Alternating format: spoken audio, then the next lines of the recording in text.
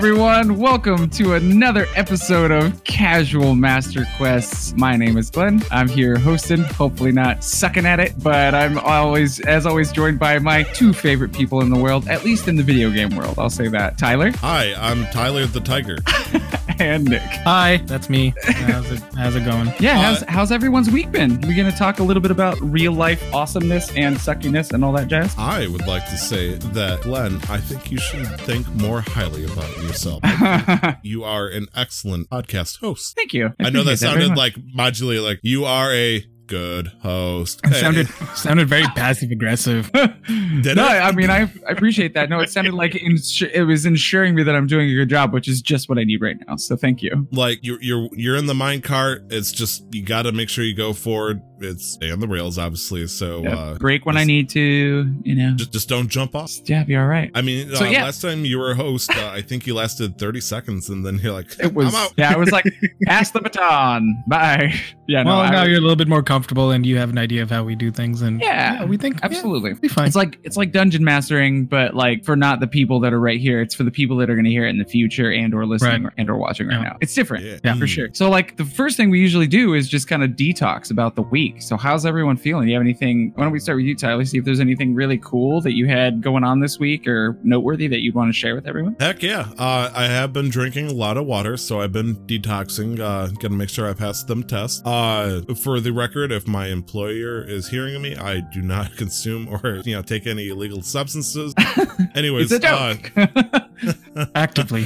Technically, I'm not ingesting any illegal substances, but by the state of Michigan, maybe that's the case now. I'm not sure anymore, thanks to the vape ban that's going on. So the good news is there is a fair amount of leeway for certain things with in Michigan specifically, as well as loopholes that some of the local businesses have been able to exploit or otherwise use. The biggest thing is they can sell a product that doesn't have nicotine in it and still be flavored. Why that is still kind of doesn't make sense, but sure. And there's hope for the future with some of the stores. However, I'm gonna say over half of, out of like the 4 or 5 stores that have vape products here as like the majority of their product, half of them are gone, including the store I've swore my loyalty to all these years. It was just kind of like, it shook me just driving in one day before work and suddenly seeing that the store I go to every couple of weeks for all this time is empty. It's gone. The people I got to talk to that we shared passion and whatnot, I never really knew them out of the personal life, and suddenly they're gone. And it gave like a weird realism look, seeing empty windows with signs saying how to fight the ban and all that stuff, and it was a hell of a shock. I'm not gonna lie, but in the meantime, I realized that I can't get the coils that I want to because all the other stores don't. Like, they have like your basic stuff, your needs. But since I decided to buy the exotic tank with the big ass coil and all that stuff, I bought it from the one place that would have sold it. And since they're gone, I have to order my stuff online, which sucks. But I finally got some coils in. I'm stocked up in the meantime and been having some fun with that. Now it's just a waiting game. Yeah. Now it's just coasting everything out because there's a bunch of stuff like you're not allowed to have one person told me you're not allowed to have more than 3 bottles of vape juice on your person, and then I heard somebody else say, and I'll have to confirm this, that you're not allowed to have more than 3 bottles of flavored vape juice in your vicinity, like in your actual possession, whether or not it's at your house or which would bring up a lot of questions. It's not like somebody's gonna do a drug raid and kick in and say, where's the vape juice, boy? And it's like, I hope not. Maybe well, it's possible for things to change because New York had the ban reversed pretty quick, and then it's been instated in Washington and a few other states, and then there was a video I was watching, or a news article that was shared around, of a guy, store owner, given 48 hours to move all of his products and shut down his store. Like, regardless of whether the ban is for good or right, whatever, you cannot give business owners such little time to uproot their lives. So there's that's a bunch their livelihood. So there's a chance for things to change, but damage has already been done. But you're doing okay there, Tyler, like despite all this for now? Yes, I have my 3 bottles of vape juice that'll last me for the next 6 months, and I think I'm gonna hold out, for now. I've been following the law as best as I can to, not make sure I don't cause any, door busting. But other than that, I had my first guest appearance as a D&D player come out on our brother podcast, which we give a shout out to every time we post the podcast over in the show notes descriptions. And so I got to pretend I was a halfling wizard over with the Death Saving Bros, and that was interesting. For a group of love to cause some chaos group people, half orcs, one's a big tough beefy guy, the other one's also equally a tough beefy guy, and super tall folks, and then my waddling ass with a 8 in Constitution or some shit, hey guys, and they immediately spear me. I'm like, yeah, it's gonna be one of those. Yeah, they speared you, stabbed you with a spear? No, they speared you as in they would launch themselves full body and shoulder check me, which is God. From a D&D perspective, to successfully spear a halfling, that takes a level of agility. It's like the opposite of pole vaulting, where you jump and try to get as high as possible, but you jump and you're skimming the ground. It was impressive how well they did it. Just jump with so much force you're parallel to the ground as you fly through the air. Yeah, it's imagine the character anime style hunching down, getting ready to jump as high as they can. All of a sudden, without any kind of frame transition, just turns parallel and shoots forward. And they did that, and it's their way of showing affection, so I humored it. And getting speared as a guest felt I was part of the crew. And we got to take on a creature I've never faced before, and the episode that cultivates what that creature isn't out yet, so I don't want to reveal it just in case. You can't tell me what the creature is called? Tell me later. I'm excited to hear that, but obviously no, it's okay. It was great. It was funny. It led to some awkward moments. I tasted blood on the ground like the guy from Detroit Become Human, and everybody freaked out. But it's been a good week. It's been really busy because of work, and because of that, I haven't been able to play as much video games, but I'm here. I'm having a good time. But that's been my week. Good. And next, after you, Tyler, obviously, Nick, it seems like you've had a really busy week, at least very different, because your mom's in town and some other stuff's going on, yeah? Yeah, so schoolwork's been up there. This week's been rough for that, but I don't want to go into details of that yet. I just have to deal with it. My mom's in town. For those listening, as a reminder, this episode comes out on a Monday, and we're recording on a Saturday. She came on Friday. She landed in Seattle, took the bus up, so she's just getting settled in. So more interesting things over the month. You'll people will definitely get a chance. Hopefully I'll get her on a mini guest appearence one of these days. Ooh, I mean, that'd be awesome. It'd be kind of awkward if we did the casual interview of LR's mom before we do the casual interview of Glenn. Yeah. Hey, how long is she in town? She's here for a month. Wow, awesome. Yeah, she's on vacation. Yeah, and she's made plans without me. I told her I can't commit to anything because of school. So she's like, okay, I'll make all these plans. If you want to join. If you can't, that's fine. Just give me a card, give me a phone number, and I'm good to go. Card for transit and stuff. So she's all set up. We went out and got her winter gear.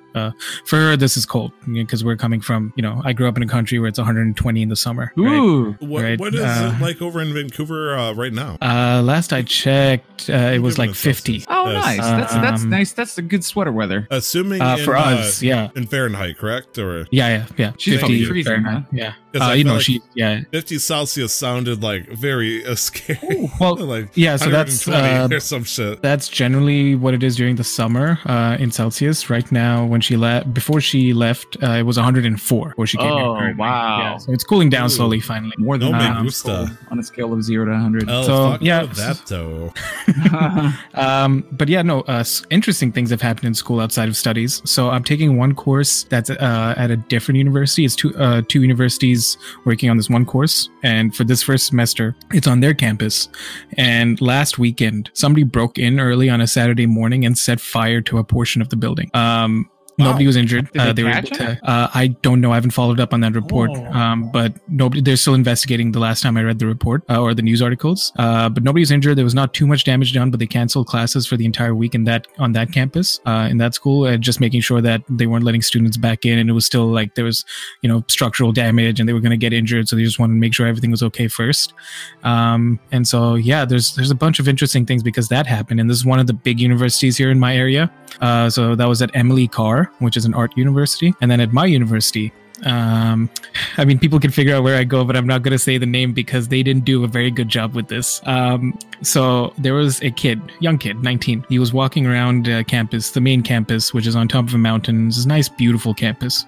Yeah, I've been there. Yeah, he was walking around in full RCMP uniform, and RCMP is the Canadian Police, the Royal Canadian Mounted Police. He was walking around in full police-esque gear, and he was carrying a fake gun that looked like a real gun, but it was a water gun. And he was walking around campus with it. To him, I guess it was a joke, but then it prompted a response immediately from the school. They called 911. RCMP showed up. A dozen cops on campus, walking around with rifles, looking for him. There was air support. There was they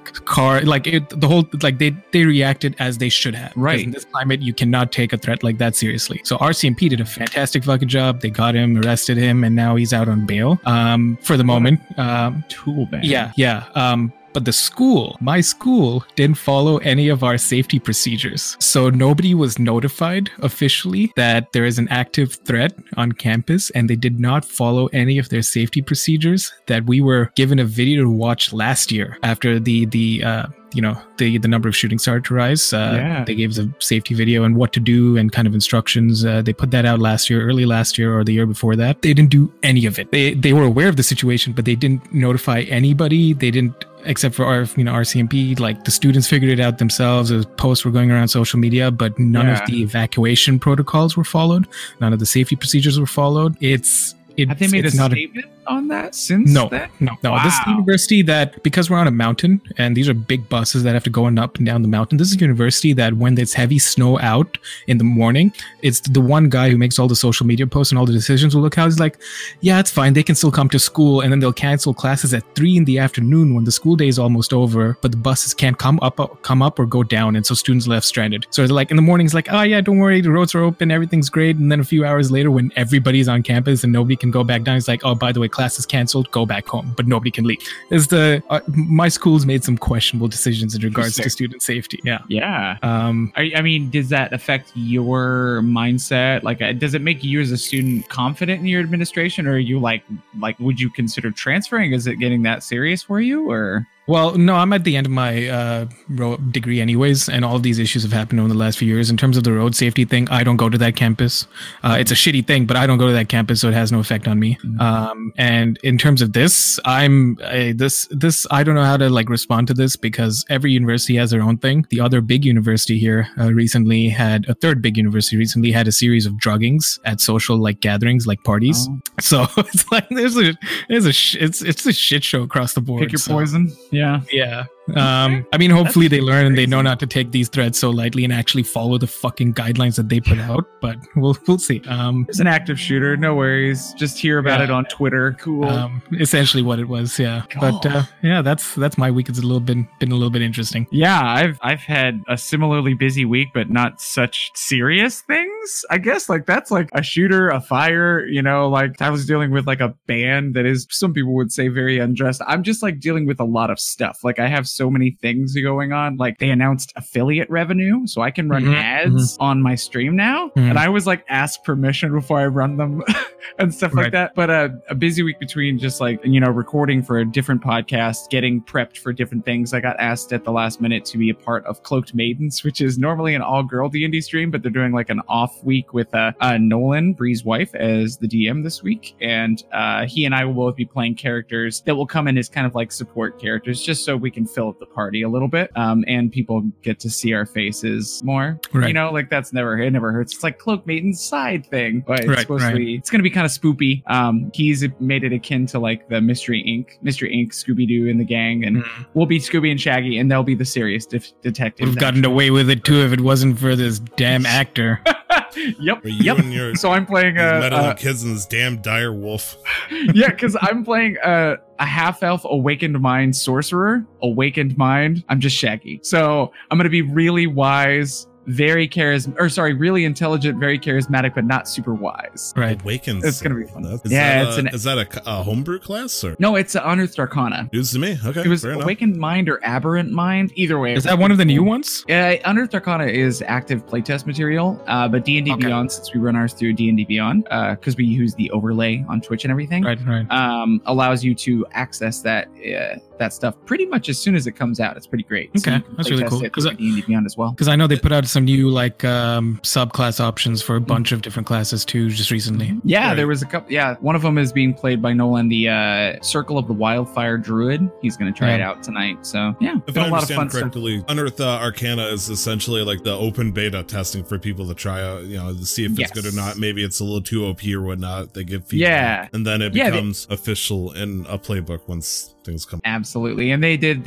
what it actually originates from is a book called Unearthed Arcana that came out not long after the original edition came out, and it was called Unearthed Arcana, and it brought forward new spells and subclasses, and they used an opportunity to reach back to the past and reference that older book for new players or like returning players or older players, in order to do exactly what you just said and play testing new things. And then they do as soon as they release a new thing, they do a survey about the last thing, and then if people are well received or whatever, some of the stuff makes it in, some of it doesn't, some of it gets heavily modified, but yeah, it's a really thing that they've done to try and bring the past together. Like when I saw the Unearthed Arcana form of Divine or Favored Soul for 5th edition, it was actually a little different, and I'm glad I have what I have now, because maybe it would be TOP, but there's like a cool couple of things in there that's like, oh shit.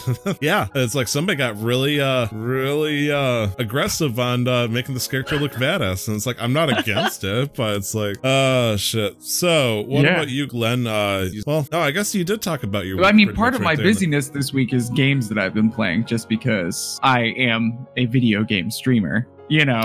Oh my goodness. You play video games? All the time. Wait, Tyler, did you know that Glenn plays video games? I had no fucking idea. Which is perfect to talk about here, because this is a video game podcast, if you didn't know. I'm so glad that that's become trademark, and I didn't and it's just, Shit, you just have to remind yourself. You know how often I gotta change the show description from "This is a relationship giving advice podcast" to "This is yes, it's a video game podcast. We played the video." Yeah, but this week I played a new game that got a kind of a cool release called Atlas. I don't know if you guys, I think I explained a little bit about it last time. Is it by the same people that made Ark? It is. Half of Wildcard's team left and went, we want to make our own thing.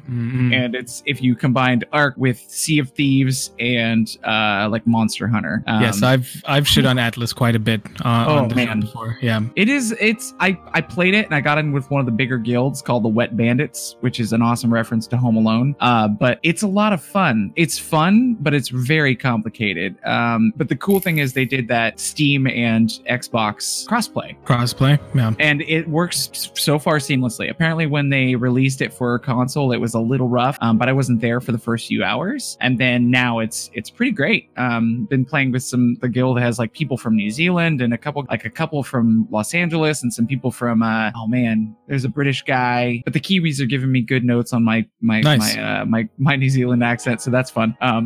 But I've been playing with a buddy he's my oldest friend. I've been friends with him since he was 8. He's got 3 kids and a career. He's great, but he loves this game, so he's like pulled me in. He's like, play the game. But yeah, and then also WoW Classic, and I'm almost up to 54, I think. Congratulations. So, and I got my first random bind on equip mythic, the purples, like just from a mob, which is apparently very rare. Epics? Whatever purple is. I have no idea, actually. I shouldn't try to suggest otherwise. I was just like, I got a purple BOE. Yeah, but it's all pretty much homogenous now, right? So you've got white, and then it goes green, and then blue, purple, and then gold or orange, depending on whether you can see either. It's definitely gold. It's not orange, but it's yeah, and it's like mythic or legendary for purple and orange, So but I got one, and it's it looks like it sells for good money. I'm having a lot of fun with the game still. Our guild we got a couple members that are pushing high enough to try and like do raids in the nearest future, like within the month. And they announced that they're now releasing a level 60 dungeon before they go into the honor system and or release new raids or stuff like that. Burning Crusade was a little bit on the holdback, but it'd be still in the next month or two. So a lot of really fun stuff. Very busy. Or a level 60 raid? I think it's called Dire Maul, and it's a dungeon. Is from what I've heard. The people that know more about the game told me that it's a dungeon. It's just a very high level dungeon. So. It is a very high level dungeon. Yes, Dire Maul. So, but apparently the items that you can get in it are better than raid equipment from the previous thing. So people are like, why are you releasing this already? Because it will change the meta. Perfectly change the meta. Everybody that's 60 will no longer do the raid anymore. You know, because if you're 60, why wouldn't you do the? I mean, it makes sense. Like the raids as they came out in vanilla obviously came out in Secession, and obviously they did put dungeons after the first raid, which is Molten Core. Which unfortunately, you know, as you give more and more dungeons, you don't want to give lesser gear for them to do at those high levels. So it does make sense that they would, you know, add it later on. The only thing I'm excited for, I think it's called Encourage, to see when people get to start doing that. That is Encourage 20 man and 40 man. That is like the final raid kind of thing. Yeah. Like, I'm pretty sure you don't have to have 60 people. No, 25 man and 40 man, where essentially there's two different, completely different raids. And you were in the area with, I think it's called Silithus, with the giant claws. There is a whole giant raid there where the final boss is an old god. I think it's called the Eye of Cthulhu or something like that. Ooh. I think I might have seen an old video about that. Because I'm learning more as I play. This is all fresh for me. So like the big giant like dragon skeletons in Tanaris, I was like, what are those? And one of my buddies was like, that's actually from the Battle of the Gods. And I was like, what? It's remnants of a war between gods. And I'm reading about the creators and how they synthetically chose how to create some of these almost experimentally. And like, I'm just like really excited to like delve in the more I do. So yeah. I mean, what raids have you like looked into? None. I know Molten Core exists. Okay. I think like I'm kind of trying to experience it as I get in, you know? Okay. Is that your way of saying don't talk about it? No, you can talk about it. Absolutely. Like no problem. Like I loved hearing from my buddy Tabramp, who is our highest level guildie. But he knows loads of lore. And so he was just sharing and I was like, yes, give it to me. I love it. You know, that's my favorite stuff. I think the very, very first raid is called Onyxia's Lair, which is pretty much a gear and lore check, because it's not really like there's no difficulty getting to the boss. It's essentially you're walking down a winding path with like maybe 6 enemies and then you're there. It's weird because it's one boss at the end of the tunnel and then there's a giant room with eggs on each side of the room, and you get loot. And you get loot after beating her. There's like, I think the big thing everybody wants is the 2-handed weapon called Obsidian Edge, which looks like oh my god, I saw an arms warrior with that yesterday. Holy shit. My god, it was amazing. It's nice. But you know, Onyxia as a dragon creature has some pretty cool lore, and I believe in vanilla she does make like some kind of presence in a certain quest line over in the Eastern Kingdoms area, but you know, you might never see it unless you go there. Ooh, and I just spent a good amount of time there. My hearth is an Ironforge, so I mean, if you haven't figured out, black dragons in vanilla play a prominent role in terms of like lore and stuff, because you got Onyxia, and then Molten Core is its own thing with the elemental Titan of Fire, Ragnaros, and then you have Blackwing, which is basically the leader of the Black Dragons. Blackwing is in charge of part of the I forgot what the volcano is, that, you know, where Molten Core and all that stuff. And Blackwing Lair, which is a raid, is, I would like to say, probably one of the coolest vanilla raids. Like there's different mechanics and stuff that you get to appreciate, and drops the coolest stuff too. Like the paladin gear that you get from Blackwing Lair is such badass armor that I love it to this day. And that's a raid that came out like post Burning Crusade or with Burning Crusade? No, this will be out if it isn't out already. Like, is it not Black Fathom Depths? Is that what it's called? Black Fathom Depths is a level 25 dungeon. That's Black something Deeps. They are different. Black Fathom Deeps, yes. Black Fathom Deeps, and then there's Black something Depths. Rock Depths. Black Rock Spire? Black Rock Spire. Maybe that's it. Words are hard. There's a lot of lore. No, it's okay. Blackrock Spire, the upper Blackrock Spire, which is, UBRS, is a dungeon that you'll complete. And then after you do that, it gives you the option to go do the raid. That is Blackwing's Lair. Because that's where Blackwing is. Oh, cool. It's weird because vanilla WoW is the only time that you actually have to do a part of a dungeon in order to get to a raid. Every other time it's been walk from the real world to a raid, so it's been kind of wonky with that, especially with PvP trying to get to this one spot and it's just swarming with the opposing faction. Oh yeah. Or you just hop in and you go straight to it. Zul'Farrak was the first time I really experienced that, and Cathedral and Library and Armory and all those up there, the Scarlet Monastery, those two places, like, just great. I go there and die 5 times trying to get in because there's 9,000 horde just standing outside of the instance waiting to kill any alliance they see. That's super fun. And totally Honor's not even a thing yet, so that's part of the reason why I'm like racing to 60, so I don't have to do that level grind when Honor exists, because people will just kill people for the sake of killing them rather than just letting them quest. So this is like a safe time to quest for the most part, which push, But beyond that, it's like we'll have Ahn'Qiraj, which is Old Gods territory, and then we'll have Naxxramas, which is Lich King territory. Oh, I love all of it so much. So, it's stuff to look forward to. And I realized I went on a tangent. Nick's trying to give me the list. All I know about WoW raids is that the guy that I watch, the streamer that I watch, he got his server first Hand of Rag already a couple of weeks ago. So first what? Server first Hand of Ragnaros. It's at the moment the best weapon in the game. Yeah, 2 purples that turn into. Oh my god! It's all firsts. Yeah, the Eye of Sulfuras has a 0.3% drop rate from Ragnaros, and he got it. Yeah, and he even got the Crown of Fire, or the whatever, because he's a shaman. I don't know. I'm just talking out my ass at this point because it makes sense. I know about that. That's amazing. I mean, we talked about last episode. You craft an epic weapon called the Sophoron Hammer or a Sophoron Slammer or something like that, and then you get a 0.3% chance, as you said. Yeah, to get a legendary augment item that you add to that Sophoron Hammer, and it turns it into Sulfuras Hand of Ragnaros. And I'm pretty sure there's like a symbol or an icon over that player's head when they have it on, and so if you're Alliance and you see like a star or something, you fucking run. Because you can't do anything. Is he Horde? Yes. Ah, dang it. I don't think he's on your server, though. I can't remember what the name of the server is. No, my server, I found out, is actually got the most even split. It's almost perfectly 50-50 on my server. Nice. So PvP server with almost 50-50 feels good. Fair, yeah. But I just got to go into Un'Goro for the first time. But I don't want to talk about that anymore because we're talking about Dark Shadow Dragons. Nick, you've been playing something that's like dark-ish in theme. What have you been doing this week? Shadows. Yeah, I've been playing Shadowkeep, just casually grinding. That's all I've had time for, really. Transitions.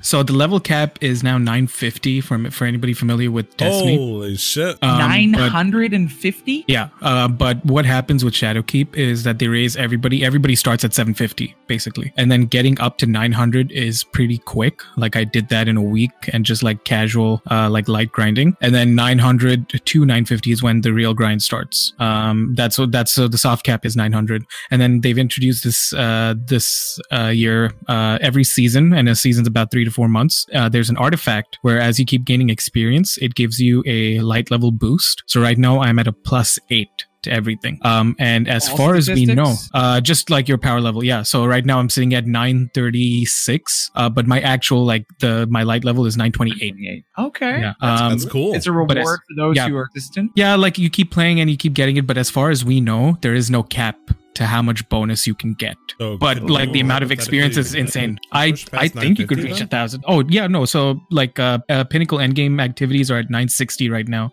And so it works, the power, like the damages work on power deltas, and they go in increments of 5. So for example, if you're at 945, you're going to do a lot more damage at 946 because you're in that delta. But if you're at 947, you're going to do the same damage if you're in 946. If that kind of makes sense. So it goes like brackets. So the moment you just enter that bracket, I think that's, the moment you enter that bracket, you'll do the same amount of damage.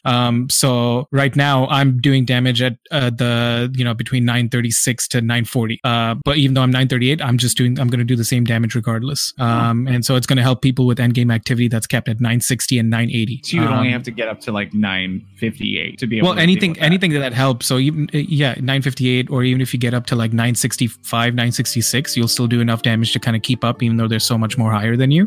But it'd be interesting interesting to see where it caps at, because the amount of experience you need increases as you go up per level bonus, like power bonus. So it just keeps like, so right now to get up to like +9, I need 800,000 XP in total. Okay.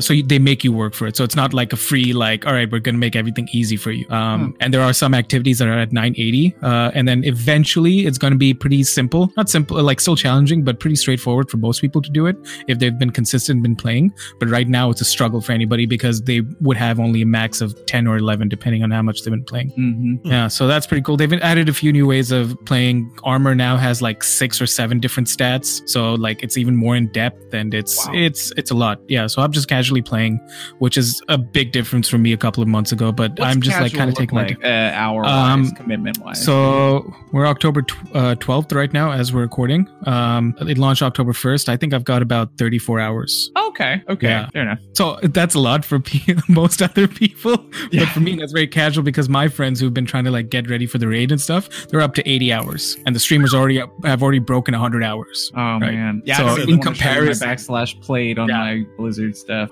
In comparison, I am very much like just playing casually, and I'm not like trying to like spec my loadouts. I'm not trying to like do anything hardcore, be very specific or efficient in the way I do things. I'm just kind of like, let's just throw this on. Let's go do this. Destiny 1 farm, the loot cave in Destiny 1. Before that got patched. I started playing after that got patched. Oh no, it was so I was there for the good old money. days. Yeah. Just purples forever. Yeah. So yeah, as Nick said, Tyler's best friend in chat, he said, if you really put in the time and if you're smart about things and kind of bounties you pick up, you can get up to like the cap in about 20-ish hours. Oh wow. Okay. Yeah. So it just requires a lot of dedication and a lot of like planning, because what you do is you take one character as far as you can, then you take the weapons, take it to another character, and they already have a boosted place to start from, and then you take them as far as you can, and then take the weapons from that second character, and then take it to your third character and get them as far as you can, and they'll end up being higher than your first character and second character. Yeah. What the fuck? It's like power leveling's a thing, because throwing two people and that second person throws the first person that needs to go the farthest. Yeah. You know? Yeah. It's because people had to get raid ready by the Saturday of the launch, and the power was capped to about 920 or 930 or something, and within 3-4 days people were already like 950. So, wow. Yeah. No. So there are people who know how to do this shit. But that's I'm just trying to get the raid done by Tuesday, because there's a raid jacket. There's a code that you get to get a jacket associated to the raid. Oh, cool. Does it give you anything off, or is it just exclusive for those who finished it before? Well, I mean, the full price is $7,777.77, but I don't even think they allow you to buy it at that price. So when you finish the raid before a certain date, they'll give you a code. You apply that code at checkout. It drops the price accordingly. I think it's $140 US. Okay. I don't know if I'll pick it up, but I just want the option to be able to pick it up. Because I need to finish it. Yeah, I need to finish it by the 15th to get that code. That's amazing. That's really cool. You're liking the new expansion though? Aside from like the changes, do you like the story and everything? Yes, very much so. Story is finally moving somewhere, and I think they've struck a good balance between story-based campaign expansions and like grindy activity expansions, because before it used to be mostly story and then not really much to do, and you'd finish the story in a few days, and then it turned into like so much activity but not enough story, and there's no campaign. You're kind of like, well, it makes no sense why I'm doing this. And so now they found a nice balance, I think, and they planned it out so that the story actually like culminates linearly, I think, or at least carries forward in some way that makes sense. So we'll see what goes on. Awesome. What happens. Yeah, good to hear. I'm glad that, because I always loved the brand itself. It was just, it always felt like they were kind of always in flux trying to find that balance, and more often than not they were kind of missing. So it's good to hear that, but like obviously there's true fans of anything, even Atlas. As many fans have left it, they've still got 2,000 to 3,000 regular players. So like, and now they've got a console. So like, I'm glad to hear that, because Destiny is a cool IP. So that's neat. What about you, Tyler? What have you been playing this week, buddy? With that beautiful beard that you just braided for us. Like I said in the beginning, I unfortunately have been working a very tough work week, where usually my day ends at 4 in the morning, and then I'll play a couple hours of video games and go to bed at 6. Then I'll wake up at 2:30, get my 8.5 hours, because I sometimes I like to wake up, take a pee, because I'm an old man, whatever. Anyways, and the 2.5 hours before work, I would go hang out and stream or whatnot, work on stuff, and then be on my way. Hasn't been like that, unfortunately. I've been coming home at 6 o'clock, so my cooldown period cuts into 7 o'clock, just to try to cool down and get everything taken care of, eat and shower shower and stuff. So then I'll wake up at like 3:30, 4 o'clock, and then I'll have an hour just to get my life together, and then I'll rush off to work. So it's been that's rough. I mean, it's gonna pay nice. I'm not gonna that money is gonna be great, but unfortunately, that means the only game I got to play was last weekend. And I say only, but it was probably, it was a good time. I got to play Super Mario World with the wife. And that's on, is that on, what system is that? Switch. You can play it on the Switch, but native console is Super Nintendo. Okay, so you played like the OG one, not the newer released one. Okay. Yes. Was it through the Nintendo Switch Online? Oh, yeah. So, fun fact, I pointed this out before. If somebody had online and they wanted to be my Mario or Luigi, we could totally team up and play Super Mario World together over the internet, which is a cool concept. Where can they find you on Twitter to reach out to you to be your friend there doing that? Early plug. It never hurts. No, we'll do it at the end. He refuses. Oh no, I was staring intently at Nick's monitor when I said that. So anyways, I got to play with the wife. She likes to hit me with these prerequisites like hey, I'm getting old with like, okay, maybe I shouldn't say it like that. Start over. Thank you. She doesn't think that she's gonna play as well as she thinks or as she really is. And so, Super Mario World is one of those games where you almost pick it back up immediately. If you play it, by the time you get to the second level, it's like what you're doing instantly. Like, fun fact, she played with me and we get to the first castle, which is I think it's Iggy Koopa or something like that, where it's like on a rotating piece of rock over lava and you got to jump on him or fireball him off the ledge. When I played it by myself, it took me 3 times to do it. I kept sucking ass, but she did it on the first try. 2 jumps, he's done. I'm like, it's like, no, she's fucking good at this. She was worried. So we got to the end of the second world. She was focusing on doing the main stuff, and then I was just burning out all the secret entrances and stuff like that. So all the cool stuff, I was thrown to the side, and she was, doing the level straightforward, and she was nailing it. It was pretty cool. That's awesome. Yeah, it was a good bonding experience. Yeah, I didn't realize, for whatever reason, that was like co-op multiplayer at the same time. Like, it's just either it's been so long. Oh no, it's not co-op. Maybe at all. I didn't actually like that. So how is it then? Oh, like the OG, like, hey, do you want to play together? All right, cool. Who's gonna go first? Rock, paper, scissors. Yeah, and then when you die, they become Luigi, and you play with yours until you die, right? Yeah, like my idea of fun out of it is I get to watch her play video games, and then she gets to watch me play video games. I love watching people play video games. Shocker. And people likewise are pretty similar to that. So the idea that I can watch one of my friends, try their hand at a level, and then I try my hand either at the same level because they died, or I get to keep, pushing us forward. I think that sounds like a load of fun, and it's something that we don't get to experience nearly. I'm actually very surprised at like how awesome that concept is and how it hasn't been replicated for the most part. Like, past that, I know that like some of the side scrollers you could play in arcade games did that a little bit, or you were playing at the same time. Like, I remember playing that Teenage Mutant Ninja Turtles game that was kind of like the weird 2D, but you could still like move into the background and foreground. Like, games like that were always very fun, but that's kind of interesting. We need to like get on Twitter and blast the horn and be like, hey, gaming developers, people like this. Seen Twitch before? Think about if there was an interactive version of Twitch. Just build that into your games. People would love it. That's cool. I'm trying to think of a cooperative game, multiplayer game where it's all turn-based. The only thing I can think of is fucking Mario Party. Yeah. Well, there's actually there's a company, I can't remember what they're called, but they make a randomizer software for certain games, and you can do so. There's 2 streamers that I watch that'll load up old school Link to the Past on an emulator, but then there's randomizers, but it's randomized, and so things aren't where they have to be, and you have to solve puzzles to get the correct items and stuff. But it has Twitch chat integration, meaning that Twitch chat can kill you, can revive you. They can, and this works by donations or whatever you set it to. So they can impede your run, especially if like these 2 streamers, they race every now and then. And so it just depends on the communities, like their own independent communities, who wants who to win. So like if, for example, if Glenn and Tyler are racing, I could, and if I want Glenn to win, for let's say, and I'm on Glenn's side here, I could go into Tyler's stream and then donate to have Tyler die instantly. If this was Link to the Past, LR, you better have a fat ass wallet if you want him to win. Oh yeah, I would get my butt kicked. Oh no, but I'm. What the hell? I feel like it encourages interaction. No, I stop you. Oh, you'd destroy me. You'd stomp me so hard. But there are some companies that do stuff like that. But I think that's kind of like a niche market that we're probably going to move into with like interactivity is going to take the forefront. But before we ramble, we've got enough to ramble about today. Yeah, we do. For the topic of the show, do we want to do modular or topic first? Just kind of roll with the modular segment first. I believe the rule set in our head was we always end it on a good note, which neither of these on a good note, but I'd rather pick the lighter one last. Okay, cool. Yeah. So, okay. Yeah, as far as the it's kind of been on anybody's mind if they've been spending any time on social media and they have any connections to gaming.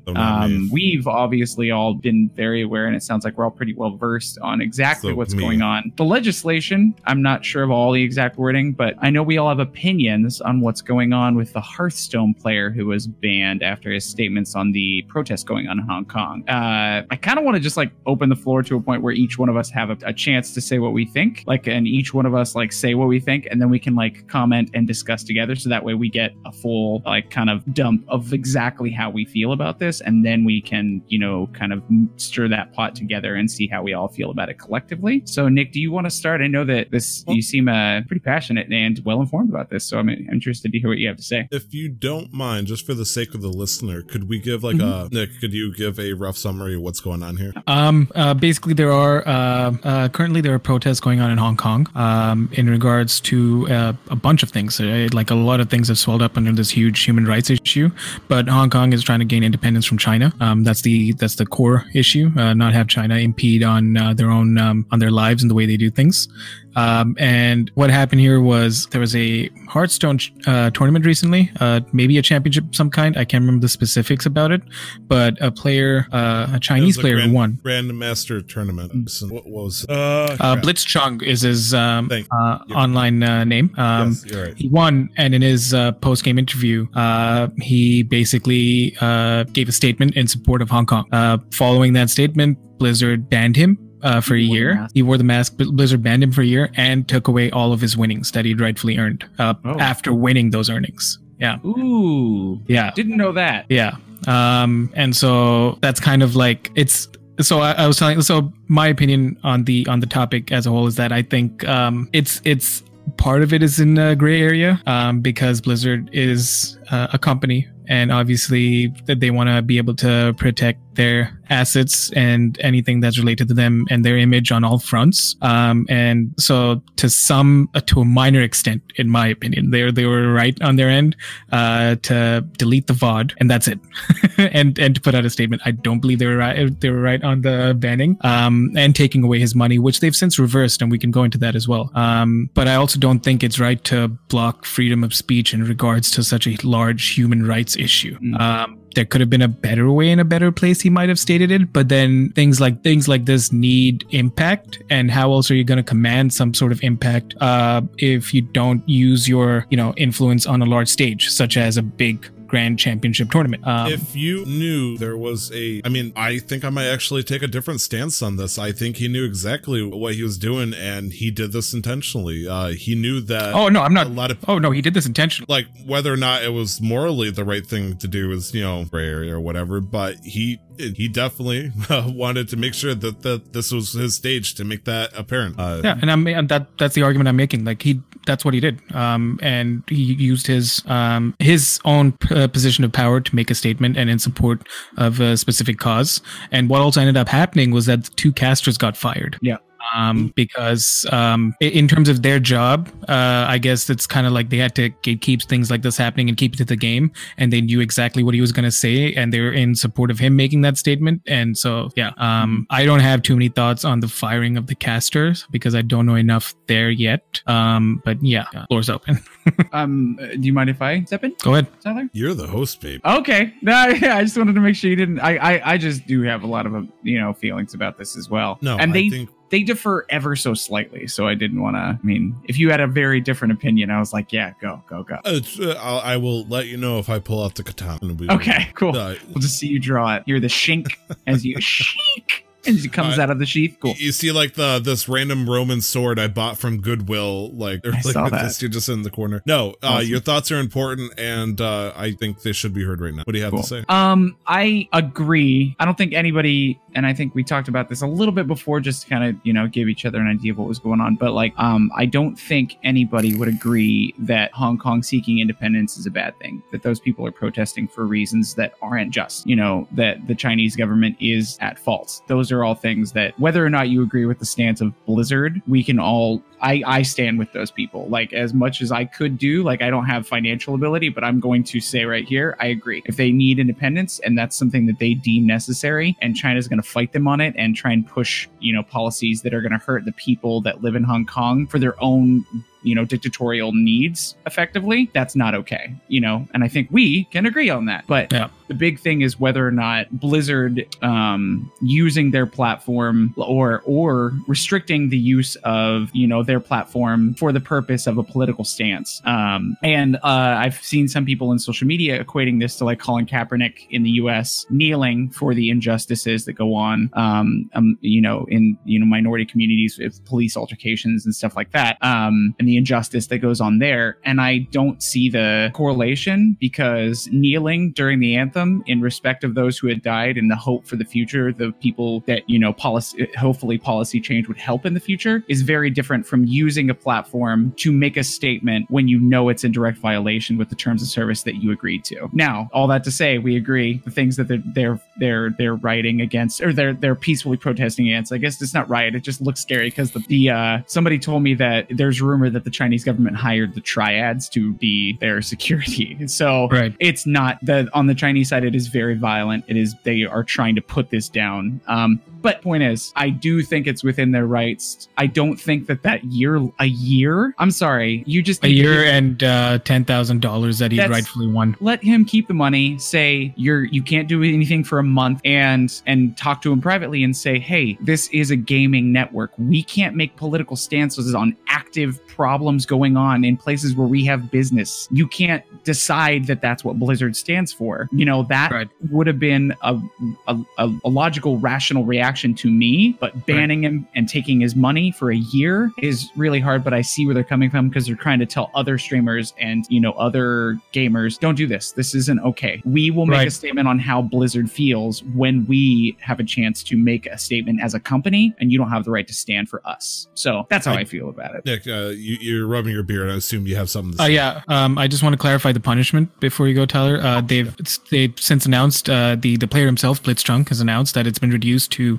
6 months, a 6-month ban, and they're going to give him his prize money that he's won. And he's made a personal statement, which we could read through it, or we could link it for people to read through it. But Tyler, all yours. I think the looking at this in a set of stages, because this is not a single event story, as we will unfold it. As Nick said, they reduced it and all that stuff. Problem is, though, between when this happened, the action that was taken against it, and then the time period between that and when Blizzard finally made a fucking statement is a very critical moment. And when you don't say anything, people start to make assumptions, and then of course there's always those people that will, they sit there in their armchairs, and the moment they see something, there's no one saying anything about this, I must take up arms to the extreme, and they blow it up, and it gets bad. And mob mentality on the internet, shocker, can get pretty up there. There was one thing that got pointed out that had some logic put to it that was kind of concerning, is when Blizzard did finally put out the message to the people, a Chinese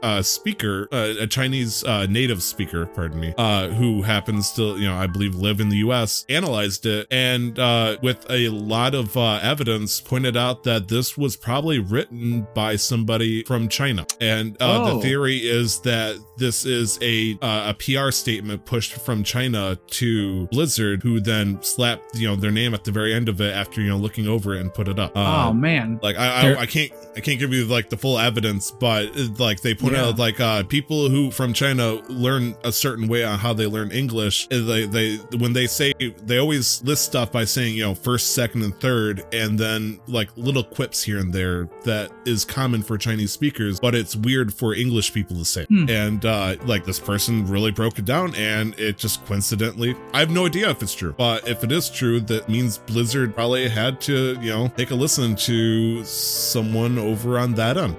There are a few things. For example, after Blitzchung's statement, there was another tournament. I don't know if it was the same series, but a similar post-match interview where a group of like, I think it was one of the university like circuits or something, a bunch of university students held up a sign in support of Hong Kong, and only the VOD was deleted, but the players weren't punished. See, and that's and wait, what was the context of them being on the channel though when they held the signs up? It was also a similar like post-match interview or pre-match interview. So or they something. just held signs while they gave the post interview. Yeah, and then immediately the camera was switched over to something else, and then that whole VOD was deleted.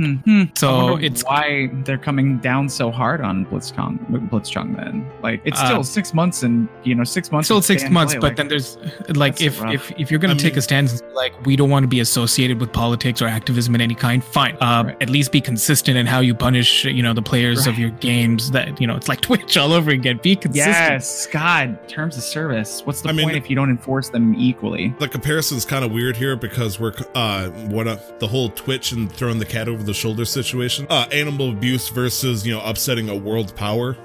But still, it is kind of weird. I do want to say for anybody who's interested, even you guys, there are two particular people on social media that I think are good to like kind of check out because they've been reporting a lot on the situation. The first guy, his name is Mark Kern. Does that bring any bells with anybody? Kern, isn't it? Yes. I was waiting for to say Jason Schreier because he's always on top of this shit. Not this time. Mark Kern was the OG team lead for Vanilla World of Warcraft. He was a producer for Diablo 2, StarCraft, Brood War. He's a game designer on Twitter. At Grumz, GRUMMZ. Followed. And he's been putting out all sorts of insights and information. Obviously, he has his own biases. So again, take it with a grain of salt. But then his insights have been very helpful in like kind of understanding what's going on. The other person is, I want to make sure that I get his name right, but his Twitter @is Slasher, Rob Breslow.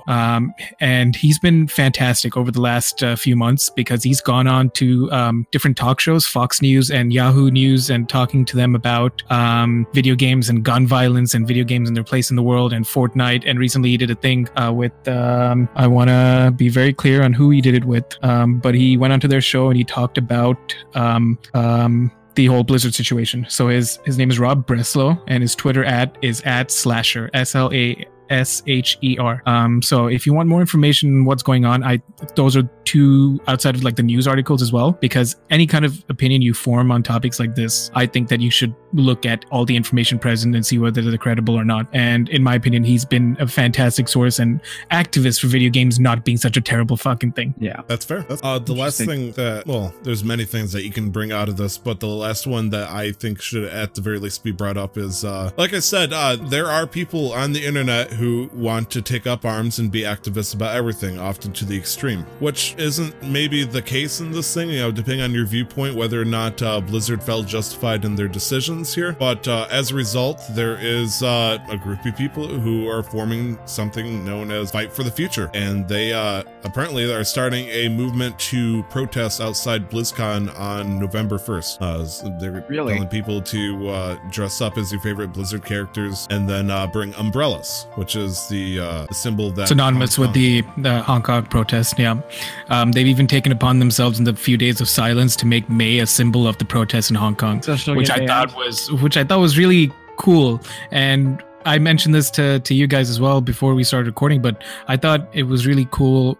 Cool is probably the wrong word in this context, but how like games have brought like a whole situation, like a whole group of people together, and it's kind of bridged the gap, and it's now bridging the gap between different communities. And as Tyler said, I do agree that it's a bit of an issue, like with cancel culture and like people going fully like radical and up in arms against certain people without getting the full story and waiting for things to happen, it can cause some amount of toxicity and some amount of issues. But I still do believe that Blizzard has been wrong in this whole thing, and to take something that they own and turn it into a symbol of resistance against them, or not specifically Blizzard, but like, you know, knowing that they're tied to like they're quote unquote tied to the oppression. Yeah. I thought that was really interesting. I'm glad that you pointed out May in like that kind of fashion, because the things I've saw was actually a lot more questionable.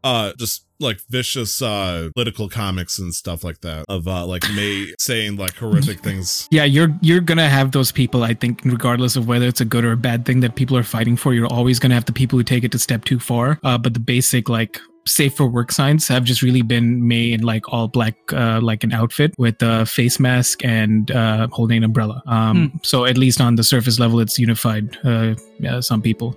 The last thing of importance that I think is worth mentioning is that there was a whole NBA incident with Yep. And I don't know, because I'm not a sports ball person. I don't know too much about the details in regards to that NBA incident, but I do know that one of the key like major people at Blizzard came out to a press conference or made a public statement in support of the NBA players in regards to the whole China-Hong Kong thing.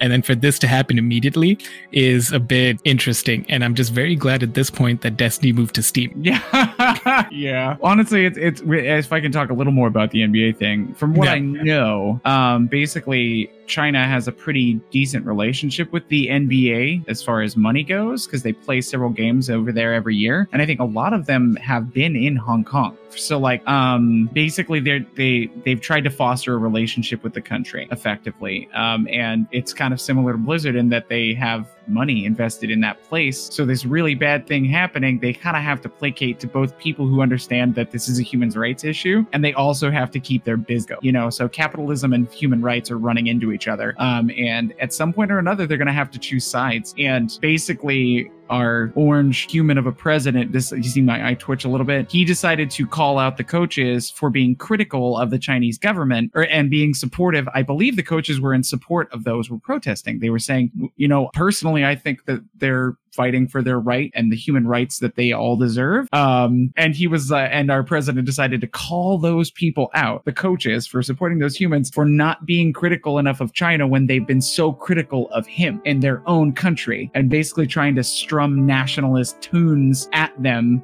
to make them feel bad for being in support of someone that is not America. And I was like, dude, how freaking desperate are you for support at this point, that you would call out people who would be in support of those looking for more human rights, for a better state of living?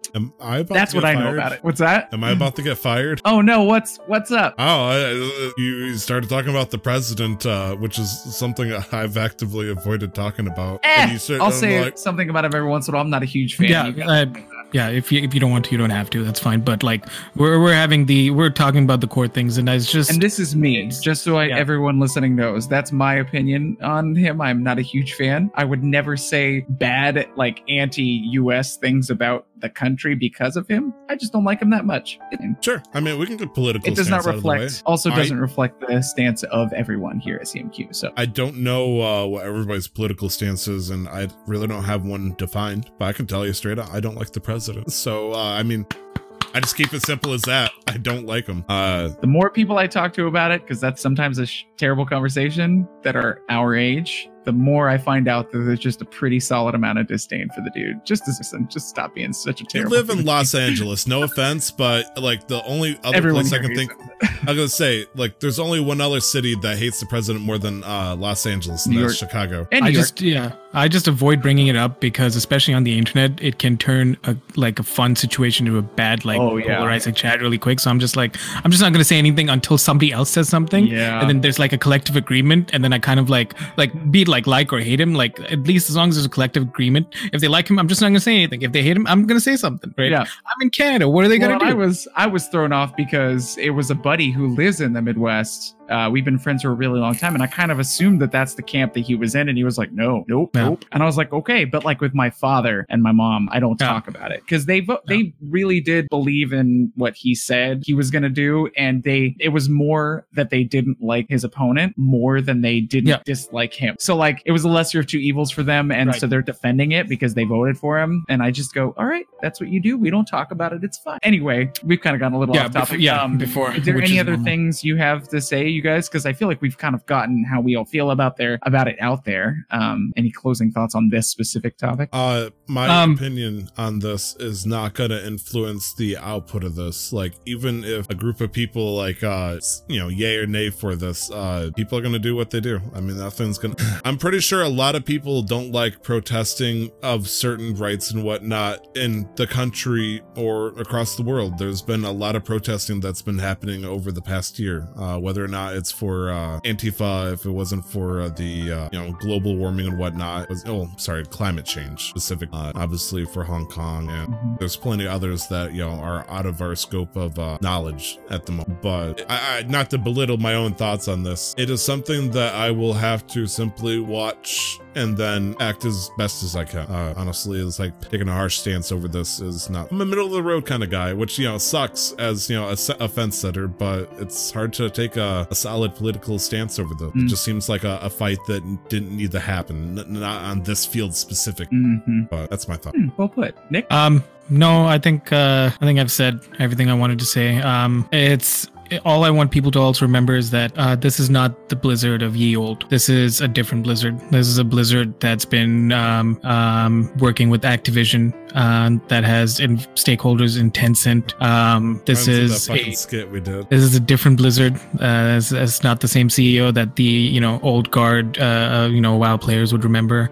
So pay attention, read, learn. For me, who have not been around and huge Blizzard fan for very long here, because I do enjoy WoW Classic and I play a little StarCraft, is that a good or a bad thing in general? I think it's a bad thing. I think Activision is a parasite. They've invaded and they've made more and more changes as time's gone on, even though the decision was like, you can still do what you want. And Activision, as they do and as they've done with Destiny, and you can see, and we can talk about that if anybody wants to, they've just made it more about the money. And things have changed and it's not the same Blizzard. Okay. Yeah, and I've said all I wanted to say. I really do feel, I really hope it gets resolved peacefully, and I hope people find their, best living situation at the end of all of this, and that we can all learn something about ourselves. And if I find a way that I can support them, I probably will, honestly, because, I'm an American at heart, man. The first thing we did was go, hey, we don't like being told what our tea is going to be taxed. Get out of here, England. And then we had a war and we won. And so I love when people can find their own freedom. I feel like it's a core American value, and I will try my best to support those that try and seek that out for themselves as well. But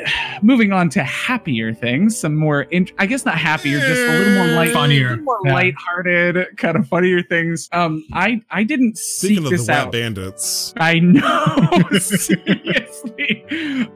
Someone tried to burgle loot from what they're like on Park Avenue or something in New York, from Valve. They took like $42,000 worth of stuff, including Gabe Newell's minigun that he was on the cover of. What magazine was he on the cover with? Or Forbes. On Forbes? Forbes. He was on the cover of Forbes with this like really valuable minigun replica from a game, and they sold the games to GameStop for $336. Now, I'll let you two elaborate on this a little more because I didn't seek this out, but this seems just goofy as hell to me. Would you like to? Take it away, Tyler. You're the one who listed this. I'm just still stunned that something like this could actually happen in this day and age. So I'm gonna give you the fantasy setting of this. Imagine suspicious person, troublesome criminal who does not deserve to get named, well known for not well known, but a person who stole a FedEx truck previously in the same year, and currently has multiple warrants to his arrest in different areas, decided to take a fucking portal gun and get himself into Valve so he could make the biggest bang for his buck.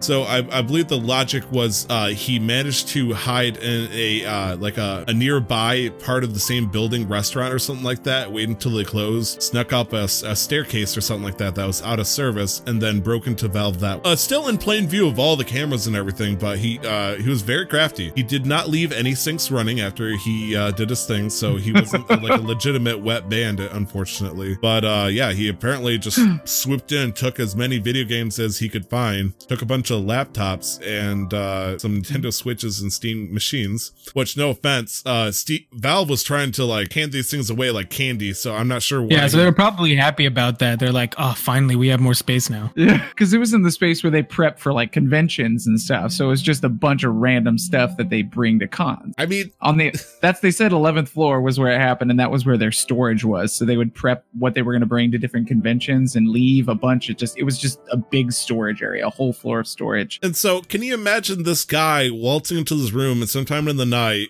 like cue the naughty music with a fucking rolling recycling bin, the kind you put on the edge of the road, somehow gets that into this building, fills it up with all this shit, steals the fucking Gabe Newell's Gatling gun, which I don't even think is real, but I mean, if Valve is claiming 42,000, I hope it's real, because no offense, Asus laptops are not worth that much. No. Not to mention their Steam thing. Anyways, there was a copy of a supposed game that like there's only one copy of or something that never got released in there too. That's what I thought it was. I'm gonna say if it turned out to be like the rough draft of Half-Life 3, Valve would probably be stating something along $2.2 billion worth of product has been stolen, including the long lost eighth wonder of the world, Half-Life 3, which they did. That's what I thought it said. Polygon did reach out to Valve that confirmed that Half-Life 3 was not actually stolen in the burglary. Okay. But yes, go ahead. I was just gonna say I love the shade thrown by Polygon.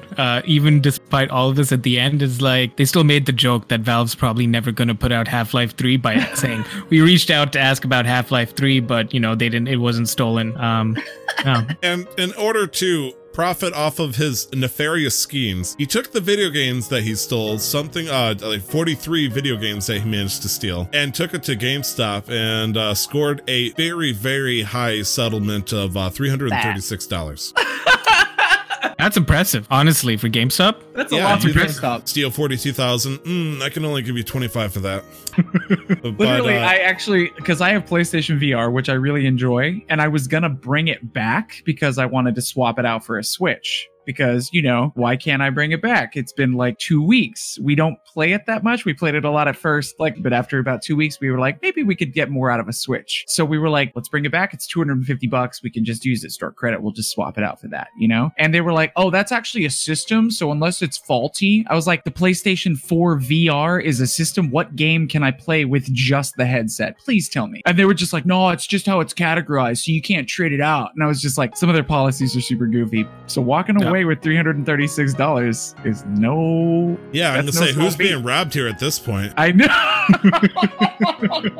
The question is, did they get reimbursed and get their games back, or do you think they just left it? Honestly, I don't think Valve would have cared nearly as much as the minigum. I imagine Gabe Newell trench coat made out of $100 bills and lined with 0.1% of his million knife collection, going out for the hunt. Tonight we hunt, and he smells the barrel oil as it drips away from his office in this fucking recycling tin. And this guy does get caught eventually. Apparently he hacked it into something called a GeoPrism, which I have no idea what that is. GeoPrism? Oh, GeoPrism. Yeah, it's a little car. Okay, discontinued in the 90s. Maybe this is the wet bandit. Maybe this is the third one that didn't Honestly, make the cut. I do think all of this was a front for him trying to get Half-Life 3. I think this was just a fan who was desperate and couldn't stand it anymore. He was like, I need to fucking know. I need to fucking know. Is Half-Life 3 going to be out? Is it in work? Is it in progress? Is it being developed? And I think that's what happened. I think he's like, I'm going to do this whole thing, make this whole story. I'm going to pretend to steal all of these things. But really, I planted a bug and I'm hacking the systems as we speak. But why the giant recycling bin then? Why not just go, you don't have, that is 5th level chess shit. The Gatling gun worth, thousands of of dollars. I must take that too to keep, that's my true goal. Also my $50 Asus laptop. Yeah, because we're focused on the recycling bin. We're focused on Gabe Newell's Gatling gun. Meanwhile, his program's running at Valve and it's figuring out and finding the the source code for Half-Life 3. He's been playing us this whole time. Wow. Yeah. All right, Big Brain. Valve turns this into a video game level somewhere. Oh my god. That would be amazing. Like a collaboration with IO to make a Hitman level where they have to break into the Valve offices and take out some man. Half-Life 3. Yeah, the guy who's working on Half-Life 3, like this Phantom. Anyways, oh my gosh. This guy was caught in his sweet 90s car. Charges were filed on September 25th, a few weeks ago, and the hearing supposedly would have already happened. I have no idea what the results of that is.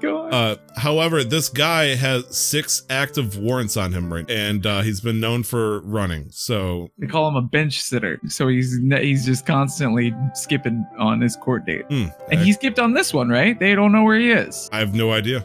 But yeah, interesting situation. I think it would have been funnier if Gabe Newell was there, because there would have been a fight for his life. Oh yeah. Should he miss tomorrow's hearing on October 10th? So this was a few days ago. So he missed the first hearing, it looks like. I still imagine fucking Gabe Newell and like in the dark. There's no lights on when this guy breaks in, and like out of the shadows, maybe the glint of the moonlight, like his fedora shines in the darkness, and he pulls out 2 Drax knives, and he's like, "Oh me wa shindiru," and he's like, and the Wet Bandit's like, "What the fuck? Nani?"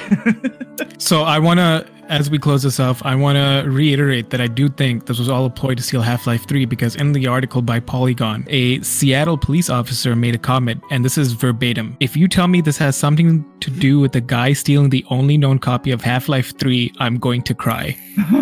This was a Seattle police officer. Half-Life has such a wide reach that it's been so long that people just don't talk about it because they forgot it exists. These are all gamers that have just been dormant for so long, and they're just waiting. They're hungry for Half-Life 3. They don't care about anything else. It's the air they breathe. It's in their blood. They just want the next part to Half-Life. When did Half-Life 2 come out? Like 2003? I don't know. I think I was in elementary school when it first came out. 2004. Wow. Okay, not elementary school, but shit. But it's still been 15 years. It has been 15 years. That's a long time for a sequel. That's like Dumb and Dumber. 2004. I would have been 13. Pretty soon that's going to be like the new Avatar movie. It's like grade 7, grade 8. Yeah. Okay. So middle. I don't know what that is. I was 17. School, so yeah. Okay. Cool. Well, that ended on. I'm glad we were able to move on to that, because that put like a definite, like a chuckle in my heart. Made me happy to hear that somebody was doing something so unbelievably dumb. But also just like the side joke of not getting a lot of money from GameStop makes me happy as well. But now we're on to end, as per usual, to game releases. Are there any games on this list that are particularly awesome to you guys that you want to take? And then we can just kind of go through the other ones a little less in depth. Let's see. I am looking at this list of games that are coming out, and unfortunately, like, I only recognize like super recognized. There's only 3 for me, so okay. Should I just take it from the top then? Oh yeah, sure, man. Take it away, Nick. I will make the dance with you, my friend. We'll see what happens here. So the first few games are coming out starting October 15th. So the first game on the list is Children of Morta. That's coming out for the PS4, Xbox One, and the Nintendo Switch. Yep. Already out on Steam. Huh. I believe it is it's like an action RPG. Art style looks really cool, kind of like 1632-bit. Nice. Then we've got the Ninja Saviors Return of the Warriors, October 15th, PS4 and Nintendo Switch. This is an old 90s arcade, like side-scrolling beat 'em up kind of game. I'd hope so with that name. Jeez. That's cool. Yeah. It's got one of those names. Next one is Overwatch, October 15th on the Nintendo Switch. I've never heard of Overwatch. This is going to be interesting to see how it impacts. Coming out on Nintendo Switch. It's going to be interesting to see how this impacts. Just got her on the front. She's just got a sign that says Hong Kong. how this impacts just the game, state of the game in general. Then we've got The Witcher 3 Wild Hunt Complete Edition also on the 15th coming out on the Switch, and I'm excited for this because I want to wait for the reviews to see how the performance is going to be, because this is a massive game that's coming out in such a tiny little cartridge, and I don't think anybody who's of the right mind and reasonable is expecting like amazing graphics quality, but just how like graphics, like how it's going to perform overall, because that would really, I think, take forward the opportunities that the Switch has and Nintendo has for porting over or getting developers interested in their, on the Switch, like going forward. Yeah. Absolutely. I mean, like you said, that's the complete edition, no less. That is a huge ass game. How do they expect to? I mean, do you think they're gonna have to download part of it? My PlayStation was like 40 or 50 gigs. Like, from what I understood from E3, the whole thing's just on the thing, on the little cart. So it's not going to use any like high-res texture packs, nothing. So that's what I'm saying. Like, anybody who's reasonable is not expecting good graphics. Yeah. But that's why I said specifically I'm waiting for the performance, because that's, I think, a little bit more important to see. Because then they test it out to see how they can fit all these amazing, because Breath of the Wild had a bit of performance issues here and there, but I would say that was maybe a good half to maybe 2/3 the size of the Witcher world, or like the extent, right? And it's just a different art style, because the art style of Breath of the Wild, speaking from a programming point of view, is a lot lighter on memory. Yeah. The Witcher 3 that's a beloved game, so I'm glad it's getting brought, if anything, still just getting brought to a new audience is really cool. Like, my question is, are you paying for the game or the cartridge at that point? Because I mean, if a cartridge can hold that much in this day and age, it feels like that'd be pretty pricey. I guess unless you buy it in bulk or something, you make a deal with the. Yeah, so it's going to be interesting, and I think the technology might be there. The Witcher 3 is an old game. Well, technically old by like engine, like whatever. It came out in 2015, so it might just be possible. So we'll see. The next one on this list, starting October, it comes out on the 16th of October on the Switch, and this is Little Town Hero. Does that ring a bell with anybody? You damn right. I feel like we talked about it a few days ago, like last week. Maybe a couple of episodes ago, or like a while back, maybe the start of the season. But Little Town Hero is Game Freak's other project that we know very little about. Yeah, we had known it originally as Town, but then it became Little Town Hero. And then after, I believe, the last Nintendo Direct, Toby Fox, the person who created Undertale, came out and said, "Hey, I'm actually making music for this." And so, Nick, does this seem like your territory or no? No, because I want to spend as much time doing schoolwork now, because the moment Sword and Shield drops, I'm turning into a Pokemon streamer. So yeah, not yet. Next on the list is Travis Strikes Again, No More Heroes, the complete edition, coming out October 17th on PS4 and PC. There's a lot of games actually this week. Yeah. It's been a while since we've had these many games. Travis Strikes Again is an action adventure hack and slash, kind of like top down, weird like camera angles, but it's a top down hack and slash game. That came out earlier this year, and this is, I believe, the either the platform, the console release, or this is the North American release. Well, this is the No More Heroes, which is the sequel to Travis Strikes Again, which did come out initially for the PlayStation 4 and for PC. It does look like this is the Nintendo Switch version of this coming out, which is kind of weird because I'm pretty sure Travis Strikes Again, the original game, started off on the Nintendo Switch. I could be wrong on that, but I'm sorry. The original game is called No More Heroes, which did come out for the Wii, but it did eventually come out to pretty much anything else, so it wasn't anything exclusive. All right, so the next one is a Digimon Story Cyber Sleuth Complete Edition, October 16th, PC and Nintendo Switch. This was originally a PS4 exclusive title that came out in 2015, and now it's getting ported over to the Switch and PC. It's an RPG based in the Digimon world. I honestly, I don't mean to piss off people, but I don't really care. So if anybody has any more information about this, because it's Digimon, and I don't know, man. Next to Pokemon, Digimon is like, if you had to choose a real world to live in, that'd be pretty cool. I really don't want to upset people, but I really don't care. I mean, your alter ego Nick is probably gonna be upset with that statement because he loves Digimon with a passion. That's fine, and I hope you enjoy the things you enjoy. I just don't enjoy that thing. That's fair. That's fair. Someday on my show, I'll bring my OG. I have my Digivice from 1996 still. Okay. And it still works. Not even kidding you. I still wish I had mine. We could plug in and play. Dodge. Next game on the list is Plants vs. Zombies Battle for Neighborville, October 18th, PS4, Xbox One, and PC. And this is a third-person shooter. What? Plants vs. Zombie, a third-person shooter? What the? Not a top-down, like, weird shoot towers at enemies that come in horde? No, it's a third-person shooter acting as a sequel to Plants vs. Zombies Garden Warfare 2. It's published by EA, same developer, PopCap Games. This is interesting, to say the least. Teddy fucking shit is this? It's like making a sequel to Monopoly, and it's like you get Mr. Monopoly a fucking M14 and say, we're in war now, we're claiming territories a different way. A third person. Okay, yes. Anyway, I'm sorry. This is sense. That's the window. Next one is Return of the Obra Dinn, October 18th, PS4, Xbox One, Nintendo Switch. This is a game. It is a puzzle-based video game. Came out last year.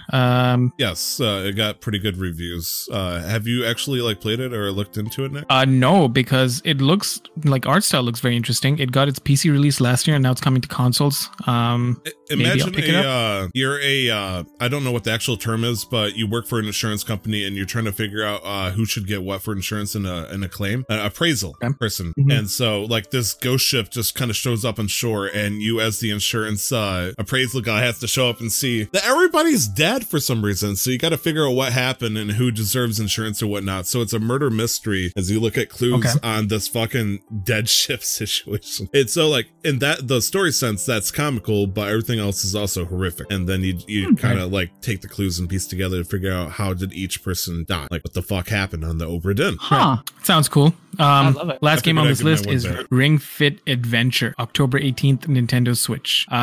So I don't believe we've talked about the Ring Fit when it was announced in one of the last few Nintendo Directs, but it's basically an attachment for your Joy-Con, and it comes. It's think of it like a steering wheel but you can stretch it and bend it. And this game is meant to act it's an exercise game. Oh, okay. So you load it up. It's like the Wii Fit remote, the Wii Fit thing, except you've got this ring and you do lunges and squats, but then you also have to do the thing. And then it also gamifies exercise. So there's an RPG element to it. Oh. The fucking tagline it's got me, man. Explore a fantasy adventure world to defeat a bodybuilding dragon and his minions using real life exercises. It's okay. That's the kind of shit that would make me buy an exercise game, because that's silly, cool. But cool. It's like Zombies Run. Did you ever play Zombies Run? Is it the app on the phones? It's the running app where you hear zombies and you're a runner between settlements, and it's all a story, and you hear things and you can set the length. Yeah, that sort of thing. I thought that was really cool. Great. I don't like running, but I thought that was really cool too. But I ran because of that app. I did a few times. I ran with it and I was one time it was raining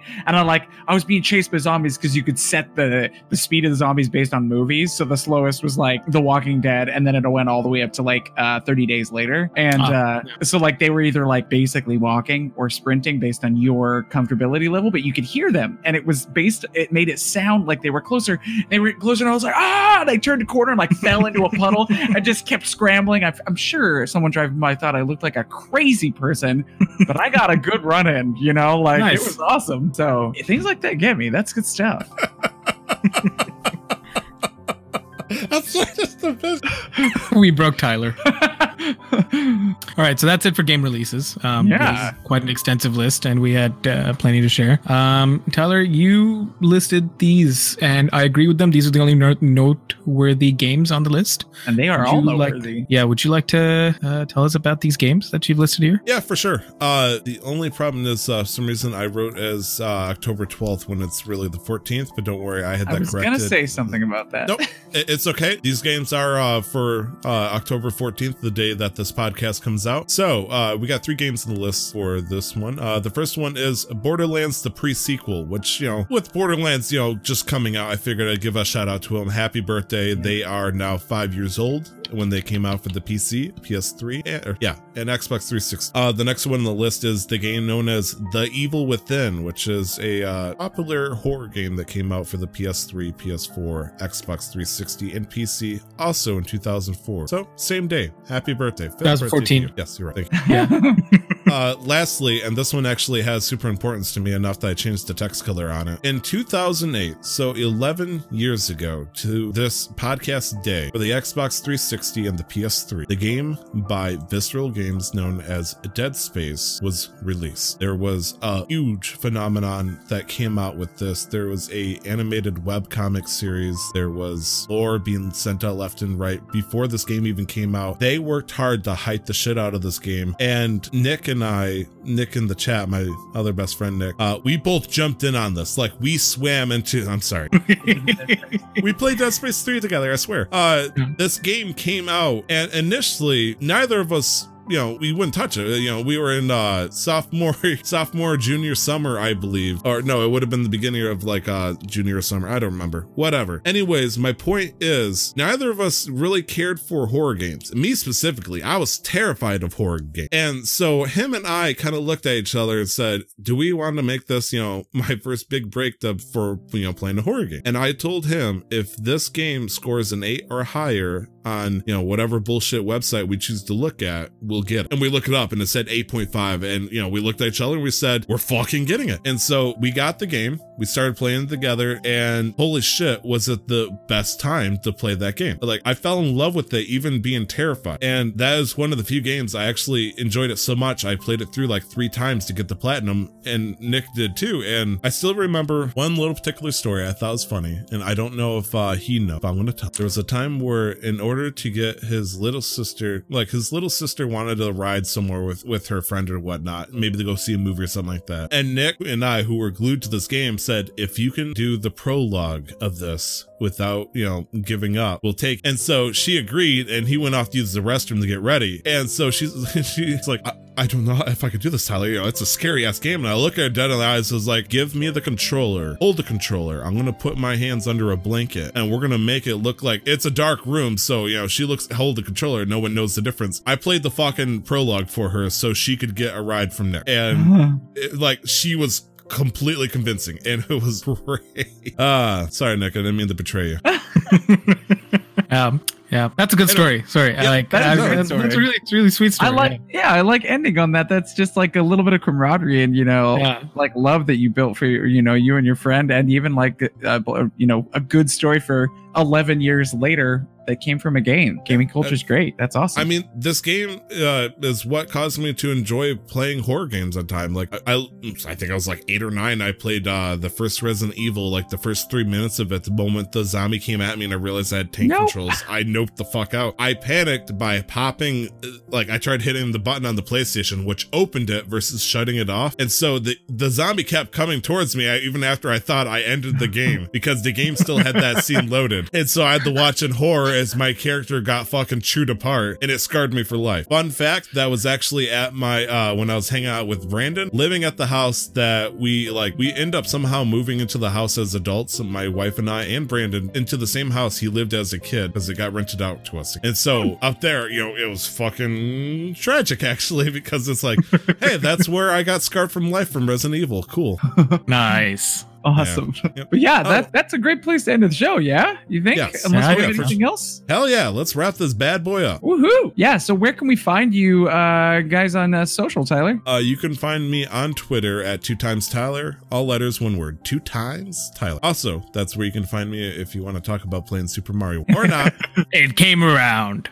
Yeah. Big finisher. Good recall, man. Like a great comedian. Nick? You can find me on Twitter and you can find me on Twitter, Twitch, and Instagram. Instagram and Twitch are LR11. On Twitter, I'm LR the 11th, all spelled out. So LR THE 11th, spell 11th. If you can't, come on. Yeah. If not, just go to at MasterQuestPod and they'll have all of them listed, including Glenn. Where can we find you? You can find me on Twitch at Razeth, RAEZETH, and through our sister podcast, Ready to Roll. Ready, the number 2, roll as in role play, and on Twitter at Glenn Houston. It looks like Huston. And for all of this awesome content, if you would like to listen to the podcast, you can find us rocking away in a motorcycle, which is there's really apparently just a motorcycle decided to go by and literally set off 3 car alarms that are now going off. That was a crazy motorcycle. But yeah, you can find all of our stuff for Casual Master Quest at Twitter at MasterQuestPod. An email if you'd like to reach out to us is casualmasterquest@gmail.com, and you can find us on Facebook, and the podcast can be found along with our D&D podcast, which has recently started, anywhere podcasts can be found. So thanks for joining us. I am Glenn. We did just say the D&D podcast thing? Yes. Okay, cool. And Nick wanted to say something. Oh, yeah. Okay. I was just going to... Yeah, I just wanted to confirm that, too. Yeah. And I'm just so used to it. Yeah. Oh, also Discord. Don't forget, you can be a part of our amazing Discord community. We do giveaways sometimes, but also it's a great way to connect us if you have questions or anything. If you're on Twitch right now, you can do ! Discord, and it'll give you the link sending you straight to it. I also want to give a final shout out to plug into the podcast that I made a guest appearance for the D&D, which is Death Saving Bros, where Paul Camper and the team, we had a fucking good time. I really enjoyed it, and it was a 2-part episode. The first one came out this week, and I think you guys should give them a listen. Anybody else have anything else? We good? Amazing. That was a fun episode. Thanks for joining us, and don't forget to never stop the grind.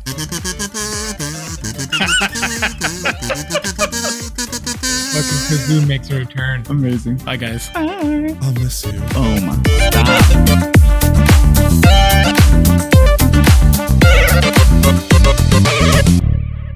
The intro to the podcast, titled Casual Master Quest, was paid for and produced by the wonderful talent Revelries Music. You can find more of their work at soundcloud.com/Revelries Music, or just click on the link in the show descriptions. The background music is the album Top 50 Best Classical Piano Music by Brilliant Classics. You can find out more about Creative Commons at www.creativecommons.org/license/by/4.0.